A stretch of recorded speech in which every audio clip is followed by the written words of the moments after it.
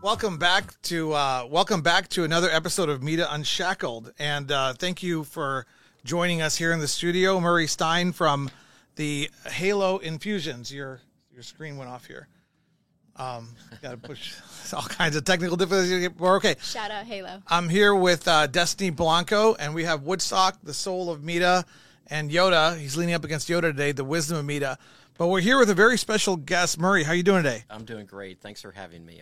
Yeah, this is a thrill for me because I get to interview you and talk a little bit about the history of the industry. You are one of the OGs. Let's start with your involvement in the industry, how you first got started. Then we'll get a little bit into the products that you guys are doing and what Halo is, and then a little bit about what's happening next. You bet. Really, I got started with some of the early folks. We knew about the initiative back in 2010. My partner at the time had an opportunity with a particular property, so we decided to make some applications. As we got more deeply involved in it, we ended up becoming connected to a number of other players. So at the end, we wrote 13 applications, and we won about 8 of those. This was Gordon Hamilton Dispensary Network Association. Yes, Gordon. Yes. All the OGs. What year was this? This would have been 2010, 2011. 2011. Yeah. Passed the Medical Marijuana Act passed in November 2010. The Dispensary Networking Group, about 400 great individuals, got together in 2011. Everybody's trying to figure it out. In 2012, the state finally issued a process. You guys won a license in southern Arizona, Tucson, just out on the edge of Tucson. It was an unusual location. It was sort of more or less remote. And we ended up able to get an agreement with the local Shell station, believe it or not. Yeah. Shell's going to hate me saying that, but anyway, the facility worked out well. It's 10 years ago. Yes, 10 years ago. They actually had a kitchen there that was a sandwich shop of some sort. So we saw an early opportunity to get involved in infused products. Those were the very early days. And we ended up being the first approved kitchen in the state. As of 2013. 2013. I remember this. You guys were January 11th or something like that. We got approved. I think you guys were like one of the first 3 dispensaries in the state of Arizona. We were the third. We were behind. I know. I did my research. Arizona Organics and Saints, Southern Arizona Integrated Therapies, was in Tucson. We were the third. Oh, Ruben, yeah. Yeah. And then Myers, yes. Bill Myers. Yes. Bill Myers and Ruben. Yes. Shout out to you guys if you're still around. And you guys were just making gummies at that time? No, at that time, actually, we didn't get into gummies for quite a while. We started with chocolate bars. We started with... one of the first brands of Arizona. Yes. That's right. Yes. Not just one of the first dispensaries, correct, but first brands. We were among the first brands, yes. I say because some of our brands have changed over time. Some have been renamed. Some have been made more appropriate, but they've basically all been there. We started out the door at the beginning with making a variety of edibles. We felt like we needed to serve the industry. There wasn't really a whole lot of folks you could buy infused products from. Mm-hmm. So that caused us to develop your standard brownie products. We also developed some Rice Krispie treats. I remember the Rice Krispie treats. We did some interesting things with popcorn. I remember the popcorn. Yeah, we had something. You guys were on the first cutting edge of everything. We were. Is he loud enough over there?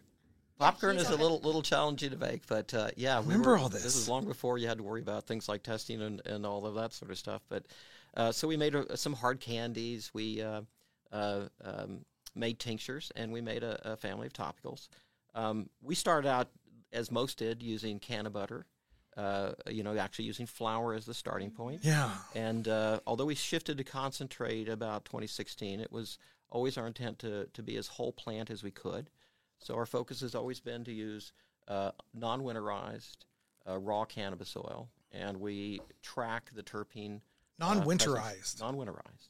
I haven't heard that phrase. It's normally winterization removes your fats, your lipids, and most of the other non-cannabinoid or terpene-related content in cannabis oil. So it's a standard practice to put them through that winterization process for additional distillation and remove all those compounds. From our perspective, we look at the plant and the value it provides, and as you know, in some respects, cannabis is a giant black box. We know that there's this good that comes from it as the output. We know that it's a plant that's been around for thousands of years. Yeah. We know from, frankly, a lot of studies, but they're limited in terms of not having clinical trials, that individual cannabinoids or groups of cannabinoids can have certain prominent effects. So our belief is we don't really fully understand what's in the black box, but we know it's good. And so we want as much of the cannabis product represented in the final product as possible. And that's why we don't use winterized oil. One other side benefit is those fats and lipids actually provide a terrific medium for the cannabinoids to reside in. And when it finally does make it into your digestive tract, it actually is better absorption. So you get higher bioavailability when you use that approach. And so this process is represented in some of your current products. Pretty much everything with the exception of topicals. Mm-hmm. In the case of topicals, we've kept our tradition, and this is unusual. We've always used flour. So we do something kind of curious with it. We take our flour, we grind it up, and then we put it into the base oils that are used to make our suite of topical products. We allow the cannabinoids to leach out in that heated base oil for a specific period of time at a particular temperature that enables us to not just partially decarboxylize the cannabis and take THCA and convert to THC, but we don't go through the full process. We retain the precursors, the THCAs, the CBDAs, the CBGAs, and so forth. And those precursors those acidic precursors of cannabinoids are actually been shown to also have very significant effects when applied topically.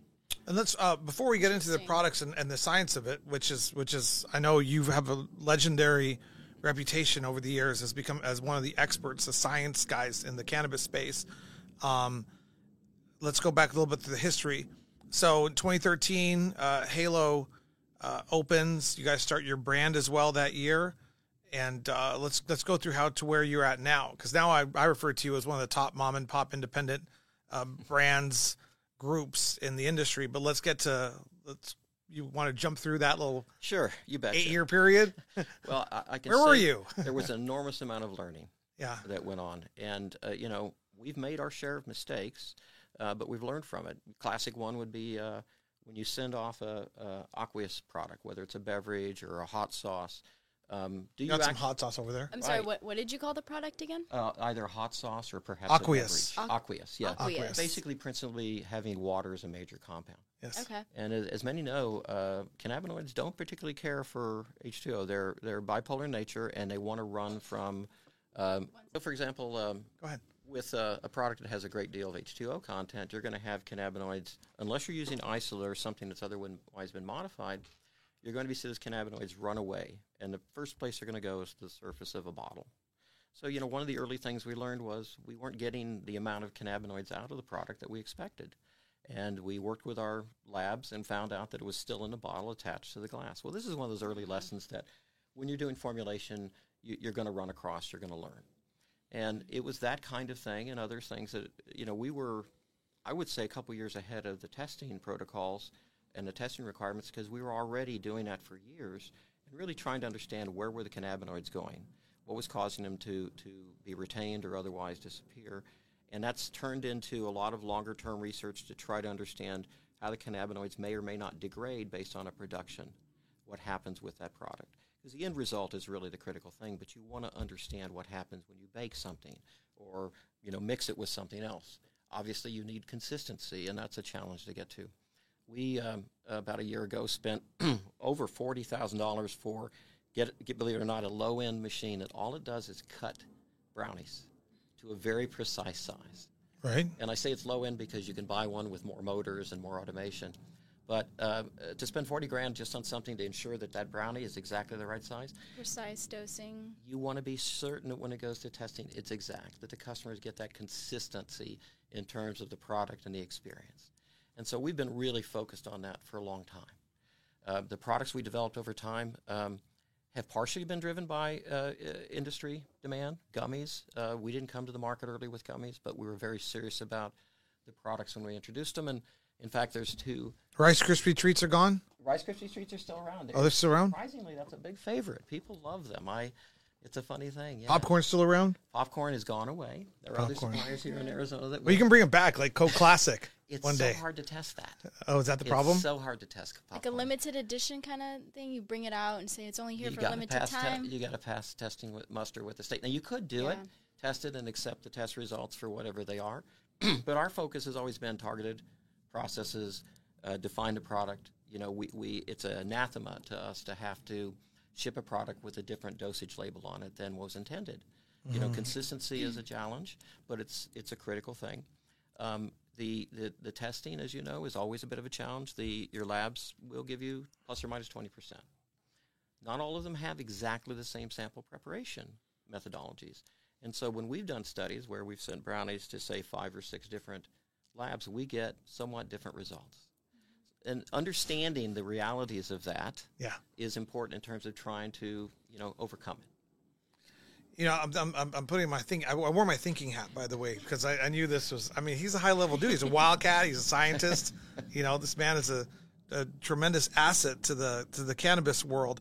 I really love how you know all the basics behind it. He's the secret behind Halo. I mean, for years, everybody. The secret behind Halo is my staff. To be honest with you, I'm the guy who points and shouts.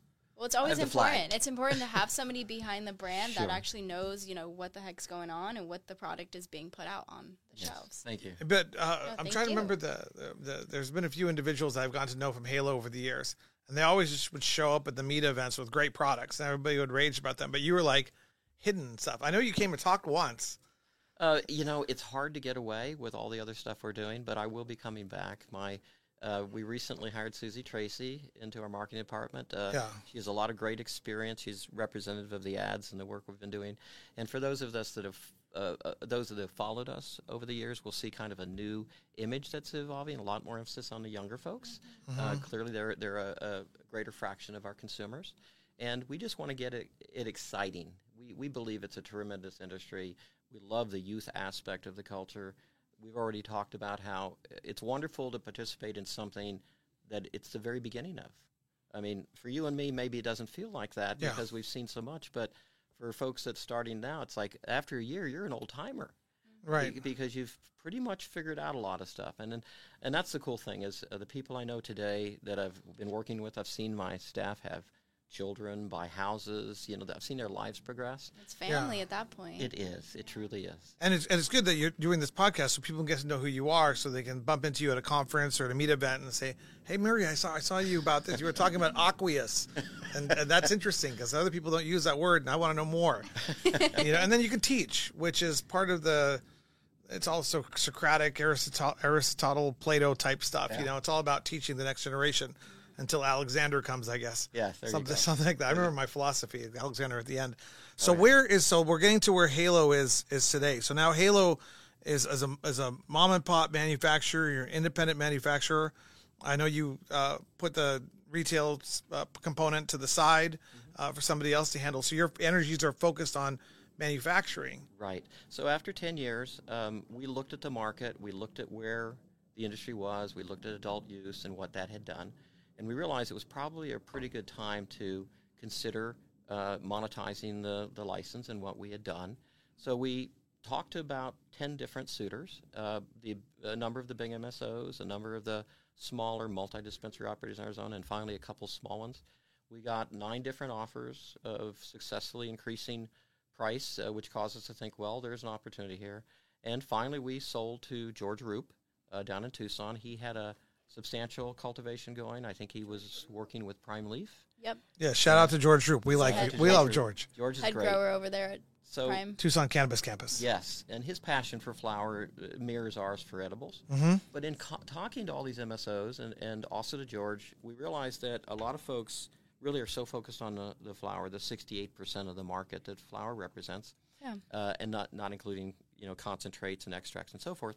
So that was really where his expertise and focus is.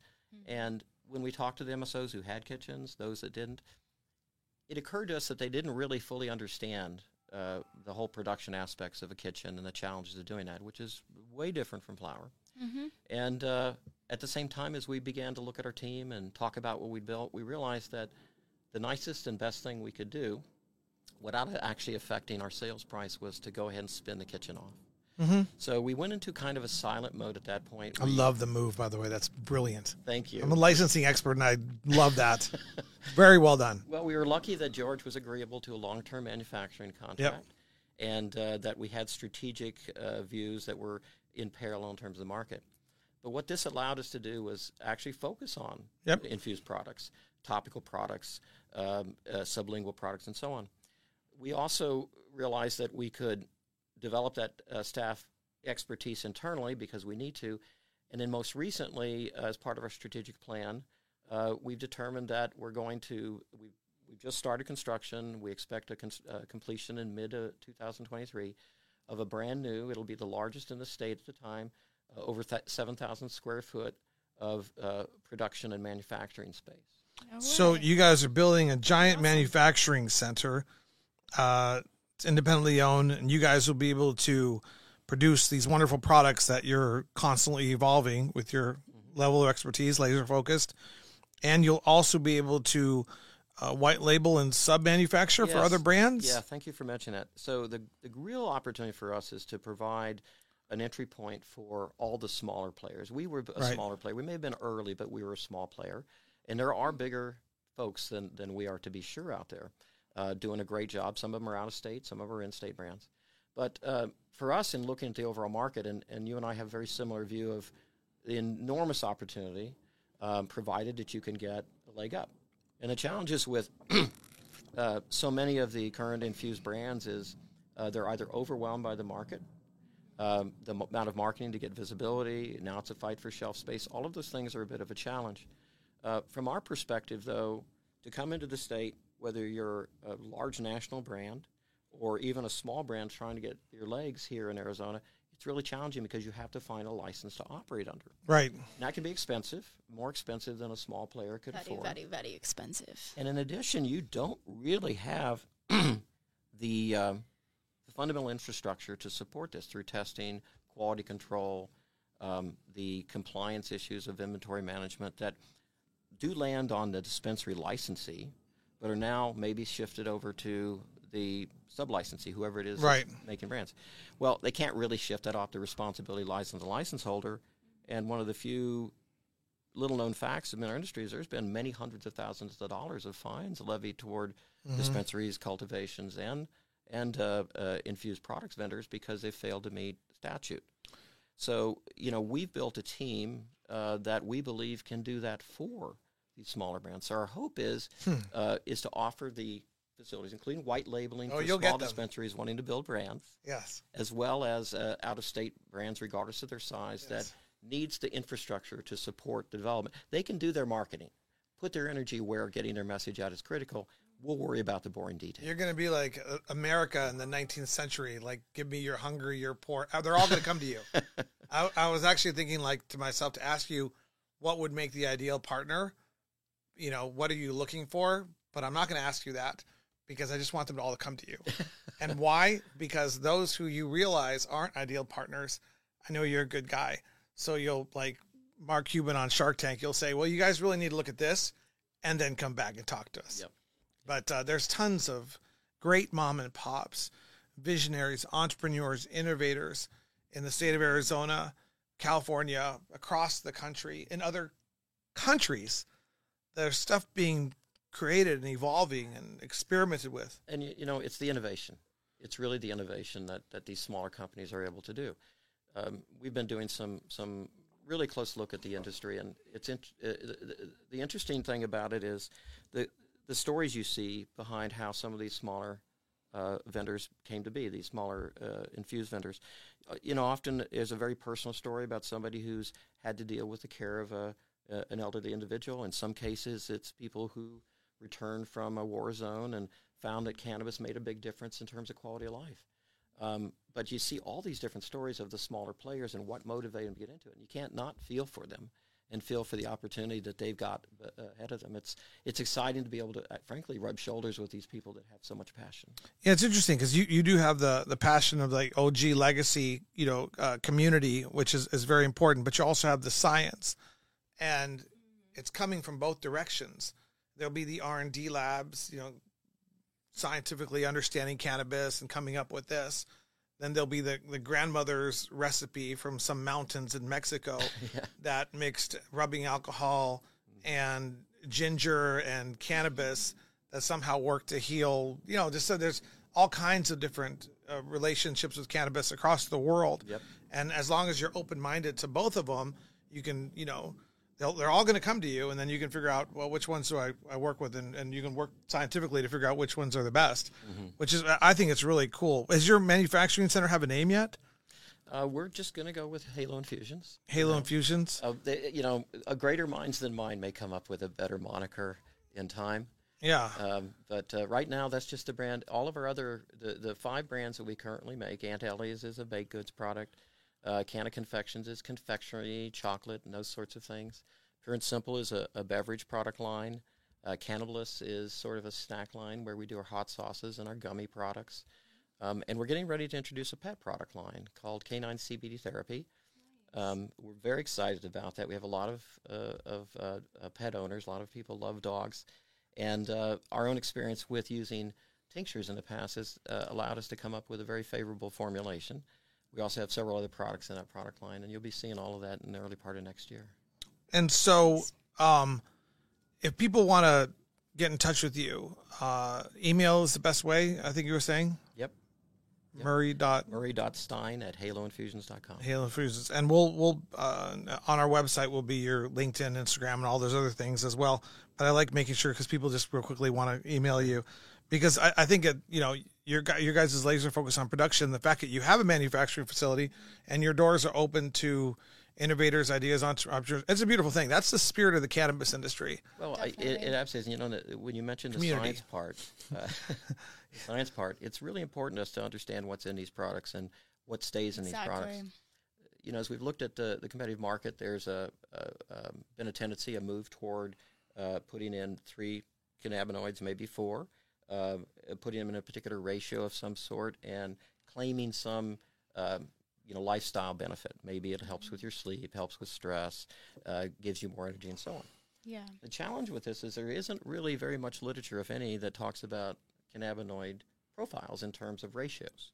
So the idea of a THC to CBD ratio, we know CBD mitigates the effects of THC, but we don't know to what extent. And when you look at the bioavailability of cannabis, THC, you're lucky to get more than 15% of the THC you consume into your system. The other's filtered out by your lungs. Mm-hmm. You can do things like sublingual approaches in terms of in the mouth and get some absorption, so avoid the first pass through the liver. But frankly, we're still always going to be dealing with a mere fraction of the amount of THC or CBD or whatever that physically makes it into our system. So you want to take advantage, you want to manifest that and be on top of it so that you know what effects it has. But the reality is that there really isn't a lot of support for the fact that multiple cannabinoids do provide synergism. There was a terrific study done in Israel a few years back where they were studying a particular type of cancer, and they were doing this in a Petri dish to see if they could constrain the growth of the cancer. And they found that they were very effective at that in this particular case. With cannabis, with cannabinoids. And so they actually noticed after about 6 or 9 months of research that it wasn't working anymore, that they weren't killing the cancer cells. So they looked through all their protocols. They checked everything in the lab. They looked at the testing methodologies. Finally, they went back to their cultivator, and they said, well, we've been using this particular strain for all this time. It's had this effect. What's going on? And the cultivator went through his record and says, well, we had to introduce a new phenotype. Because whatever the source of that cannabis, the mother plant or whatnot, was no longer available. And in switching to that different phenotype, they lost one of the cannabinoids expression. And the result of this accident, if you will, showed them that those 3 key cannabinoids had a direct and significant effect on that particular kind of cancer. So we do know that they can work in concert with each other. We do know that there's a lot of synergy between them. It's going to take a fair amount of research to really understand that. Mm-hmm. For us, our goal is to put as many cannabinoids in the product as we can. Obviously, we have to test to the standards of THC or CBD, note that on the product and so forth. But we want to maximize the minor cannabinoids. And in the case of our topicals, those precursors, the THCAs, CBDAs, and so on. I want to put, I have come to understand my substance use in coffee over the last 10 years. Caffeine. And how I use caffeine as a drug, effectively at times and excessively at other times. I really need I need the cannabis industry to study coffee. Could you imagine how we can evolve this? Well, I'll say watch this space. We had a coffee product for quite a long time. Maintaining a coffee profile is very challenging. And, the coffee aficionados, they come out of the woodwork when you do that. But you're really looking for a mainstream kind of person to really test those products. We have a brand new set of product line of our juices that will include a chai tea and then eventually, hopefully, another coffee. Oh, yeah, we had great success. Chai tea. What you see here, though, is these are frozen beverages. So they're manufactured, they're frozen, and when you crack them open in the fridge, then they begin their formal shelf life. About the products, we're just starting to talk about the big product selection you guys have with Halo, which, as we know, coming from you, everything's high quality. And well, it always has been, but we've never had a conversation this length. I've heard you in presentations talk about the science of the plant, but and I know you have that OG love and legacy market love for the plant as well. So I love that there's actually behind the scenes is a team like George Roop, Tucson Cannabis Campus. Like you were saying, the whole part of the product is from the flower. Yeah. But those companies that will survive, I believe, will be the ones that merge what people refer to as the legacy, the OG, the traditional, the markets that haven't even been discovered yet in the mountains of Thailand, with the science, the R&D, what the traditional Western world of, I don't know what you would call it, demands. I'm more of like a plant-based alternative remedy guy now. I like to keep it simple, but I get there's the reality of standards and all this kind of stuff. So you got to merge the two. Sorry about that. But let's get into some of the products that Halo has to offer now. Maybe we can start from this side over here. So right in front of you is a couple, 2 of the 3 versions of a particular syrup we introduced a while back. The unique thing about these is they're really intended for use in cooking. They can be treated as a drink additive. Very accurate dosing with these. A lot of people will use them to do meal prep. So it's sort of that extra vector beyond just using a syrup to medicate with. Yeah. So we found a lot of terrific recipes. A number of consumers of ours have come back to us and told us different things they've made. There's been quite a few articles focused on that. This is a different approach to a tincture or syrup than you would normally see because of the unique taste profiles we've added through the addition of various ingredients. This one's citrus, that one's herb. Yeah. I noticed you say that they use it with cooking. So is there a certain temperature that needs to be, like, can it be, I've heard if you have cannabis when you're cooking, if you make it too hot, it deactivates the THC. Is that correct? What it'll do is it'll cause initially all of the cannabinoids to degrade. THC itself, even given sufficient time and heat, will turn into something like CBN. Okay. So you're going to have issues with degradation. Now, generally speaking, most of the approaches, most of the things you're likely to make with cannabis and with extract is probably going to do a reasonable job of surviving, simply because the temperatures of cannabinoid degradation are typically higher than most of the production temperatures used to make things. The question is, what happens to the terpenes? Because they don't necessarily stick around. They're very volatile. The unique aspects of terpenes in their combination with cannabinoids is what's got a lot of industry excited, because it's the logical extension of the entourage effect. And we know from experience, a lot of experience and a lot of studies, that the aroma of cannabis, which is a result of the terpenes, that can have an impact on one's just how you feel. Limonene, which is a classic concentrate, it's very lemony, sounds like lemon zest, actually boosts your mood. So are these terpenes actually being felt in the same way once they're ingested? That's one of the big questions. But we believe so, based on our experience.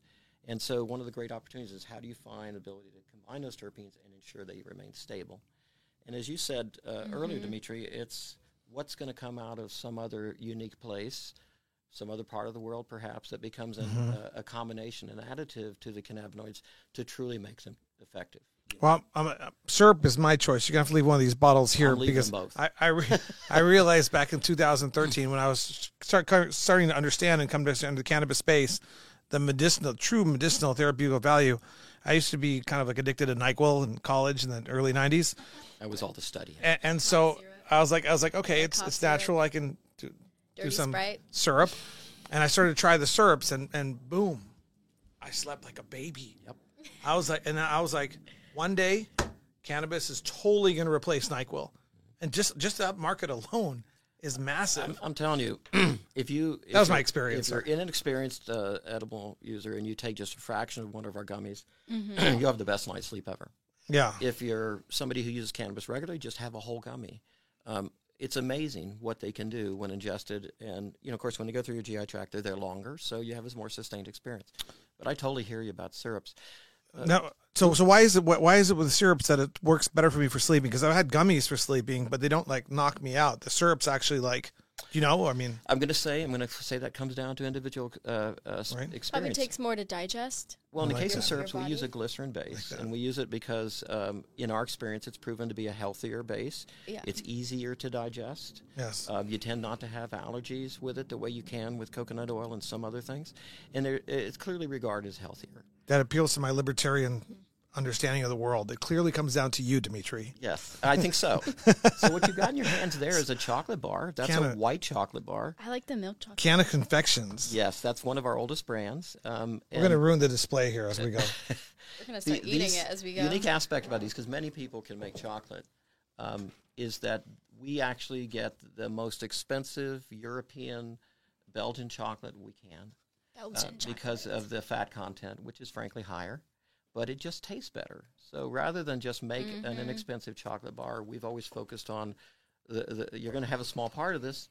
Let's go with quality. So most people who try them compare them to your more traditional American chocolates and find that they're much tastier. These are available in 100 milligram and I believe a 500 milligram version. I believe we have now. You guys go higher? Oh yes, in fact. One of the biggest parts of the industry, believe it or not, this is toward the medical side, Dimitri, actually is the larger milligram products. They're among the best sellers today is 500 and 1,000 milligram products. You guys do 1,000 Not yet, milligram but we've got plans. We've got plans, yeah. That's right now something I know that the medical industry looks for a lot. Absolutely, and it's been surprising for us to find out just how popular those are. They're, again, whether it's chocolate bars or a brownie, if you go 1,000 milligrams, that's a key opportunity in our market today. And just for medical as well, because I think legal market you can't get. No, absolutely not. I think the cap is at 500 milligrams. Actually, it's at 100. Is it at 100? You're limited to 100 milligrams. Oh, poor you guys. Yeah, well, it's not such a bad deal with something like chocolate because the adult use, if somebody really wants the extra kick, they'll either have more of that same product or they'll go to get our license, which is not near as expensive as it used to be since they've changed those rules. And when you look at the pricing of things, it's smart to get your medical card. It really is. I absolutely agree. I really want to see the medical market and the medical side of it continue to evolve, the research, the opportunity, the tax savings. I'd like to, personal goal, to try to get it down to zero. Tax for medical patients have always been that. That was the biggest motivation I think, aside from our staff, that caused us to do this. Is when we're working in a dispensary, there's quite an opportunity when you walk through there and spend time there to be approached by customers, and I've lost track of the number of times somebody's grandmother or great aunt has stopped me and then hugged me in tears because what we do, what many do in our industry, is actually provide relief. It changed the quality of her life. Yeah, definitely. Just wrote down the potential bills. I have a list. Zero tax on medical. There you go. I'm gonna get that. We'll get that. I think done. that would be terrific. I think it would be terrific when rescheduling or descheduling occurs, that the VA, our veterans, are able to get it and have it be paid for by taxpayer dollars.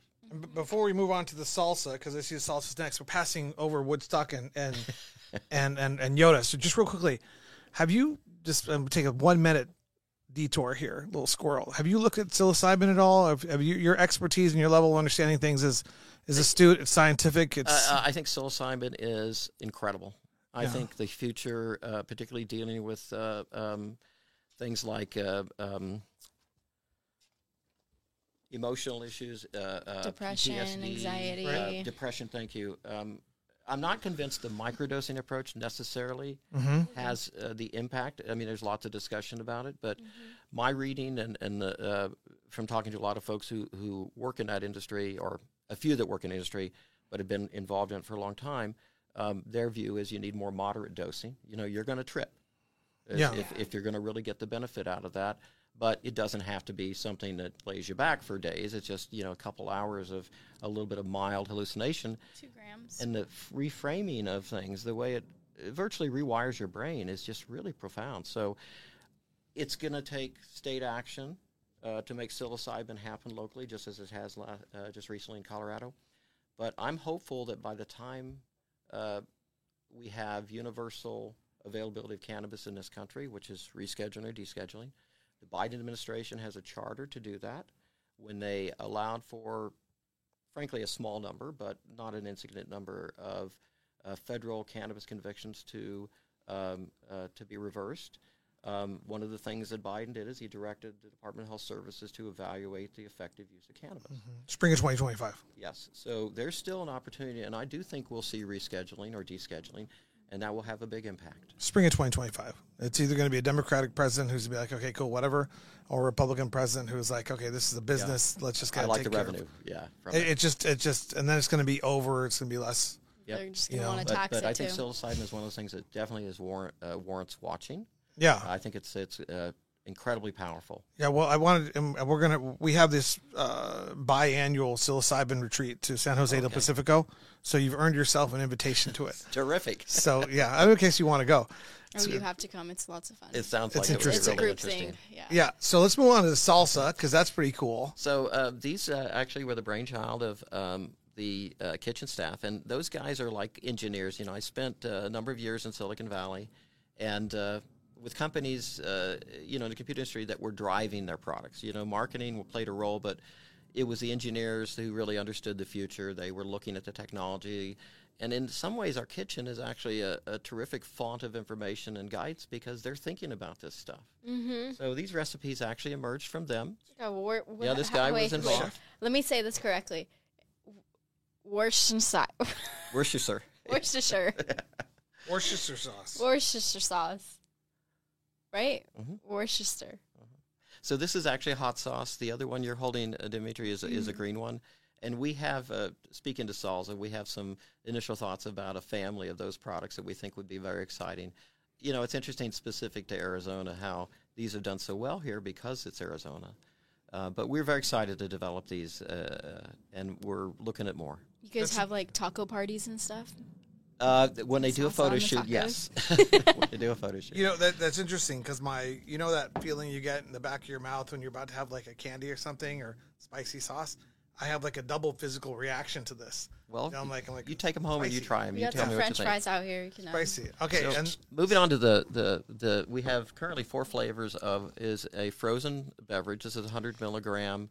I believe this is 5 ounces. Is that correct, Brandon? 8 ounces. Thank you. And those are very successful. Basically, they're delivered to dispensaries. They're maintained frozen on site, and then they sell to consumers who take them home, put them in the fridge, and they're retained there for a number of weeks. If they open them, then they've got about a week to consume them. And these have been really successful. So you're saying you could open it, take a few sips, and put it back in the fridge, and then it's lasts about a week? Okay. Yeah, lasts about a week. so yeah, I've always wondered about the expiration date on things. A lot of people don't talk about that in the industry. They don't, but they're starting to have to. Yeah. And, our plans in terms of have begun labeling Best by Used by in a couple of our products, and that's extending across the product line over the next few months. Brandon's actually a major driver of that because safety is a consideration. You know, in the case of these frozen beverages, the production process involves actually doing a kill step. We go through and do the pasteurization, and then they're filled into the bottles together with the cannabis oil that we use. It's actually a tincture type a product in that manner, in that the tincture includes formulation that allows the cannabinoids to remain in suspension, and then when that is added to the aqueous portion, the actual juice itself, we've done tests to make sure it stays there. You can only put so many cannabinoids into H2O before it just does its thing. So It's like oil. Is it like oil? You know how oil sits on top? Yeah, our actual dosing methodology is using a glycerin base that we put the cannabis in, but we also employ lecithin, which is a common use in our industry. Lecithin becomes something that... What is that? Lecithin, Lecithin. Is that what I saw on here? You The- probably the- will see that. The old prosecutor in me takes 2 notes here. One is conversation, things that I need to get No, to, it's not in here. kind of track things, points and stuff. The other one is I create these like little circles. Google that later. So I put it over here. Google that. We use soy lecithin. There are other folks that will use sunflower lecithin, but it's a really common mechanism for binding the cannabinoids and trying to maintain them in solution. And as I said, aqueous products, even these two, have a fair bit of water in them. Even the hot sauces do. The exciting thing about the beverages, though, is it's a healthy mechanism. For a lot of folks who, have issues with eating or whatnot, it's terrific. It also has a sublingual component. When you drink a beverage, you slosh around your mouth a little bit, you get a measure of absorption from it. And so when my team, for example, participates in shelf life studies, they'll have a little bit of a sip, they'll spit it out. They're still wasted after an hour, of testing, 10 of these. It already hit the bloodstream. Sublingual administration is huge in terms of rapid onset of products. The exciting thing about these is we're working on the final stages of getting ready to introduce a new version of these products. They're actually going to go into a different bottle, but we're using a hot fill method. So we go directly from pasteurization to bottle fill at temperature at several hundred degrees or approaching several hundred degrees. Goes into a glass bottle that's been pre-nitrogen filled, right? Which ensures that you don't have a whole lot of air in it that reduces microbial.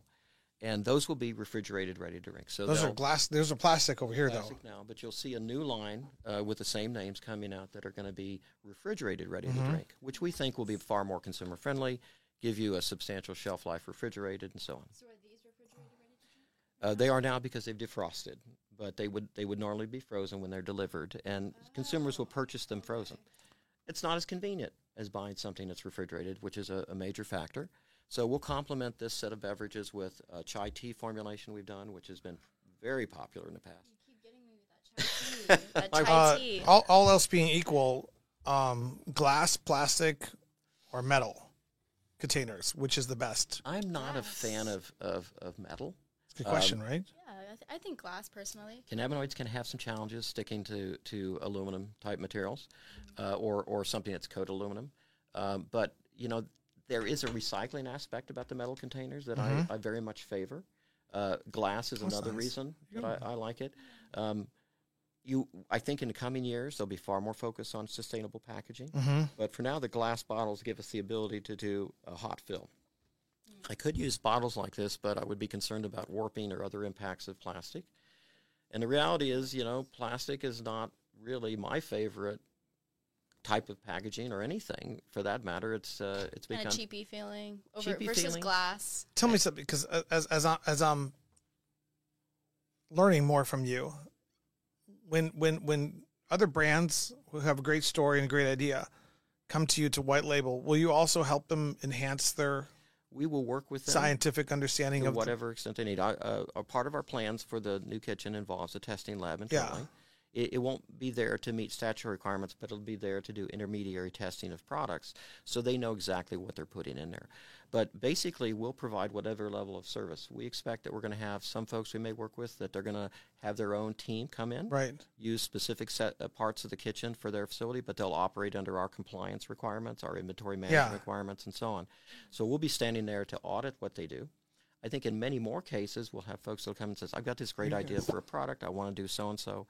And then we'll use, it's not just our manufacturing and our technical prowess that can support them, but also we have a distribution system already set up, and they'll be able to rely on that for making absolutely. You guys are going to have a waiting list out the door. I mean, a company, there's great guys out there with great products, the 420, not 420, but 420 is great too, but 40 ton who's coming this way, Beard Bros is coming this way, and they're going to say, well, we don't want somebody just to hand us a key to get a little thing or to turn our brand over to them. We want somebody with the level of expertise who can look at this so they know that when working with you and your manufacturing center, they also get their eyes. And they know that they write that into the contract. We're going to care about that a lot because our license holder, George Roop, is going to make sure we do. So our contracts basically place liability and burden on us to ensure that he's kept safe and happy, and that's I think he's willing to do that, has been willing to do that because of the expertise we've developed. Of course, their names behind the brand. Of course, people people care what's being put out there. I know a person like George Roop, of course. So we're down to like the last 2 or 3 minutes. So let's go through these other brands. So a couple other products. Other products. I'm holding up here. This is a sour gummy product we introduced recently. Again, very different formulation than what you're used to. These are the ones. When I bring them close, what's going to really? When I bring them close, I'll have that big reaction. You know what I'm saying? It's so weird. Well, you need to turn it around though. I just know it's coming. You know what I'm saying? Yes. You know that? Feel that? These are the ones that are going to get you very excited though. These are spicy. We use habanero with these, and I grew up in an adjacent state, so I don't know quite the experience with spicy candy that so many of my employees do. But these spicy gummies are considered spectacular. Really looking forward to hear about that. And then the other things that we've got just over to the side here, there's a brownie, which is a classic packaging. Oh, there's that brownie we were talking about. There's that brownie.